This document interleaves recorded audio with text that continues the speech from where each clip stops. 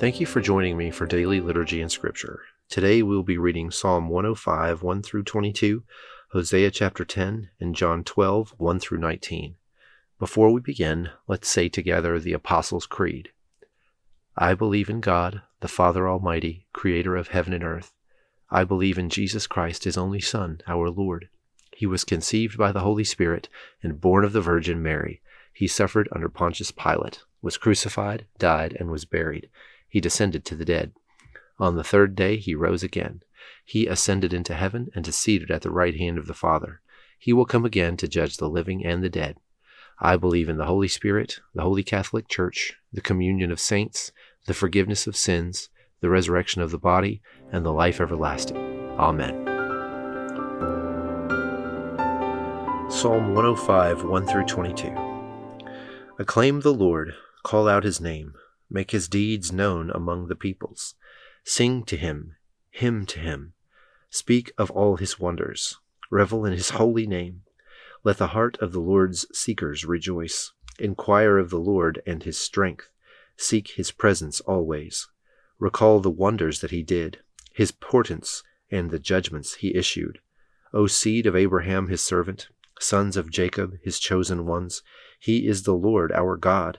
Through all the earth his judgments. He recalls his pact forever, the word he ordained for 1,000 generations, which he sealed with Abraham, and his vow to Isaac, and he set it for Jacob as a statute, for Israel an eternal pact, saying, To you I will give the land of Canaan, as the plot of your estate, when they were a handful of men, but few, and sojourners there.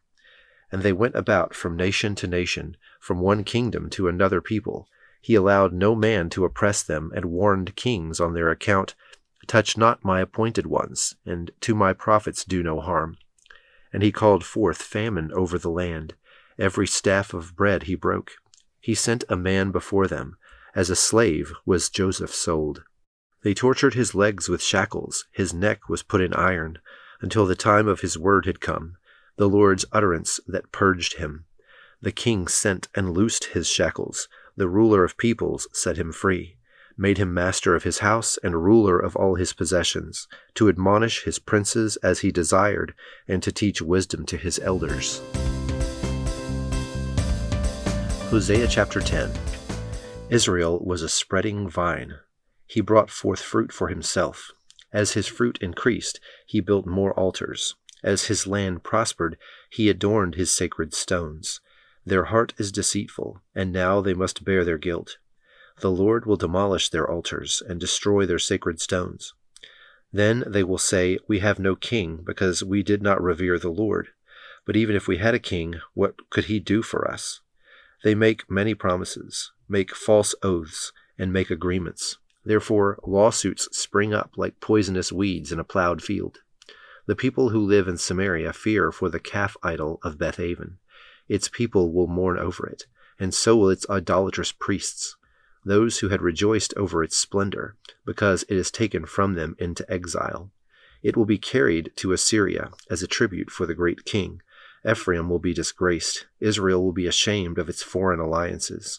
Samaria's king will be destroyed, swept away like a twig on the surface of the waters. The high places of wickedness will be destroyed. It is the sin of Israel.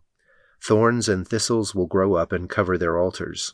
Then they will say to the mountains, Cover us, and to the hills, Fall on us. Since the days of Gibeah you have sinned, Israel, and there you have remained. Will not war again overtake the evildoers of Gibeah? When I please, I will punish them. Nations will be gathered against them, to put them in bonds for their double sin. Ephraim is a trained heifer that loves to thresh, so I will put a yoke on her fair neck.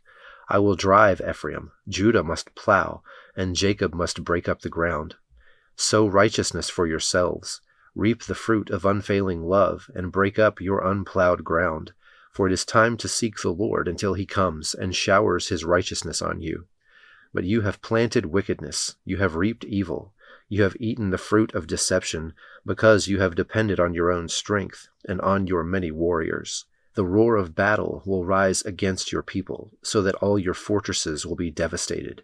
As Shalman devastated Beth Arbel on the day of battle, When mothers were dashed to the ground with their children, so will it happen to you, Bethel, because your wickedness is great. When that day dawns, the king of Israel will be completely destroyed. John 12, 1-19. 6 days before the Passover, Jesus came to Bethany, where Lazarus lived, whom Jesus had raised from the dead. Here a dinner was given in Jesus' honor. Martha served, while Lazarus was among those reclining at the table with him. Then Mary took about a pint of pure nard, an expensive perfume.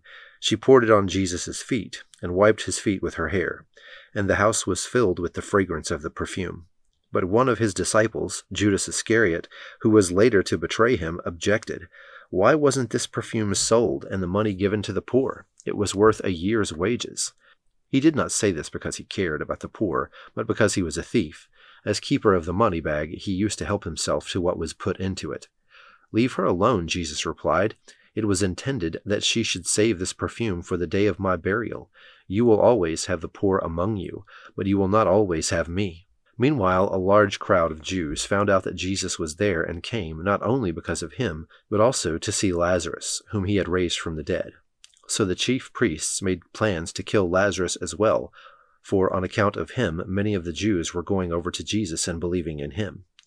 The next day a great crowd that had come for the festival heard that Jesus was on his way to Jerusalem. They took palm branches and went out to meet him, shouting, Hosanna! Blessed is he who comes in the name of the Lord. Blessed is the King of Israel. Jesus found a young donkey and sat on it, as it is written, Do not be afraid, daughter Zion. See, your king is coming, seated on a donkey's colt. At first his disciples did not understand all this.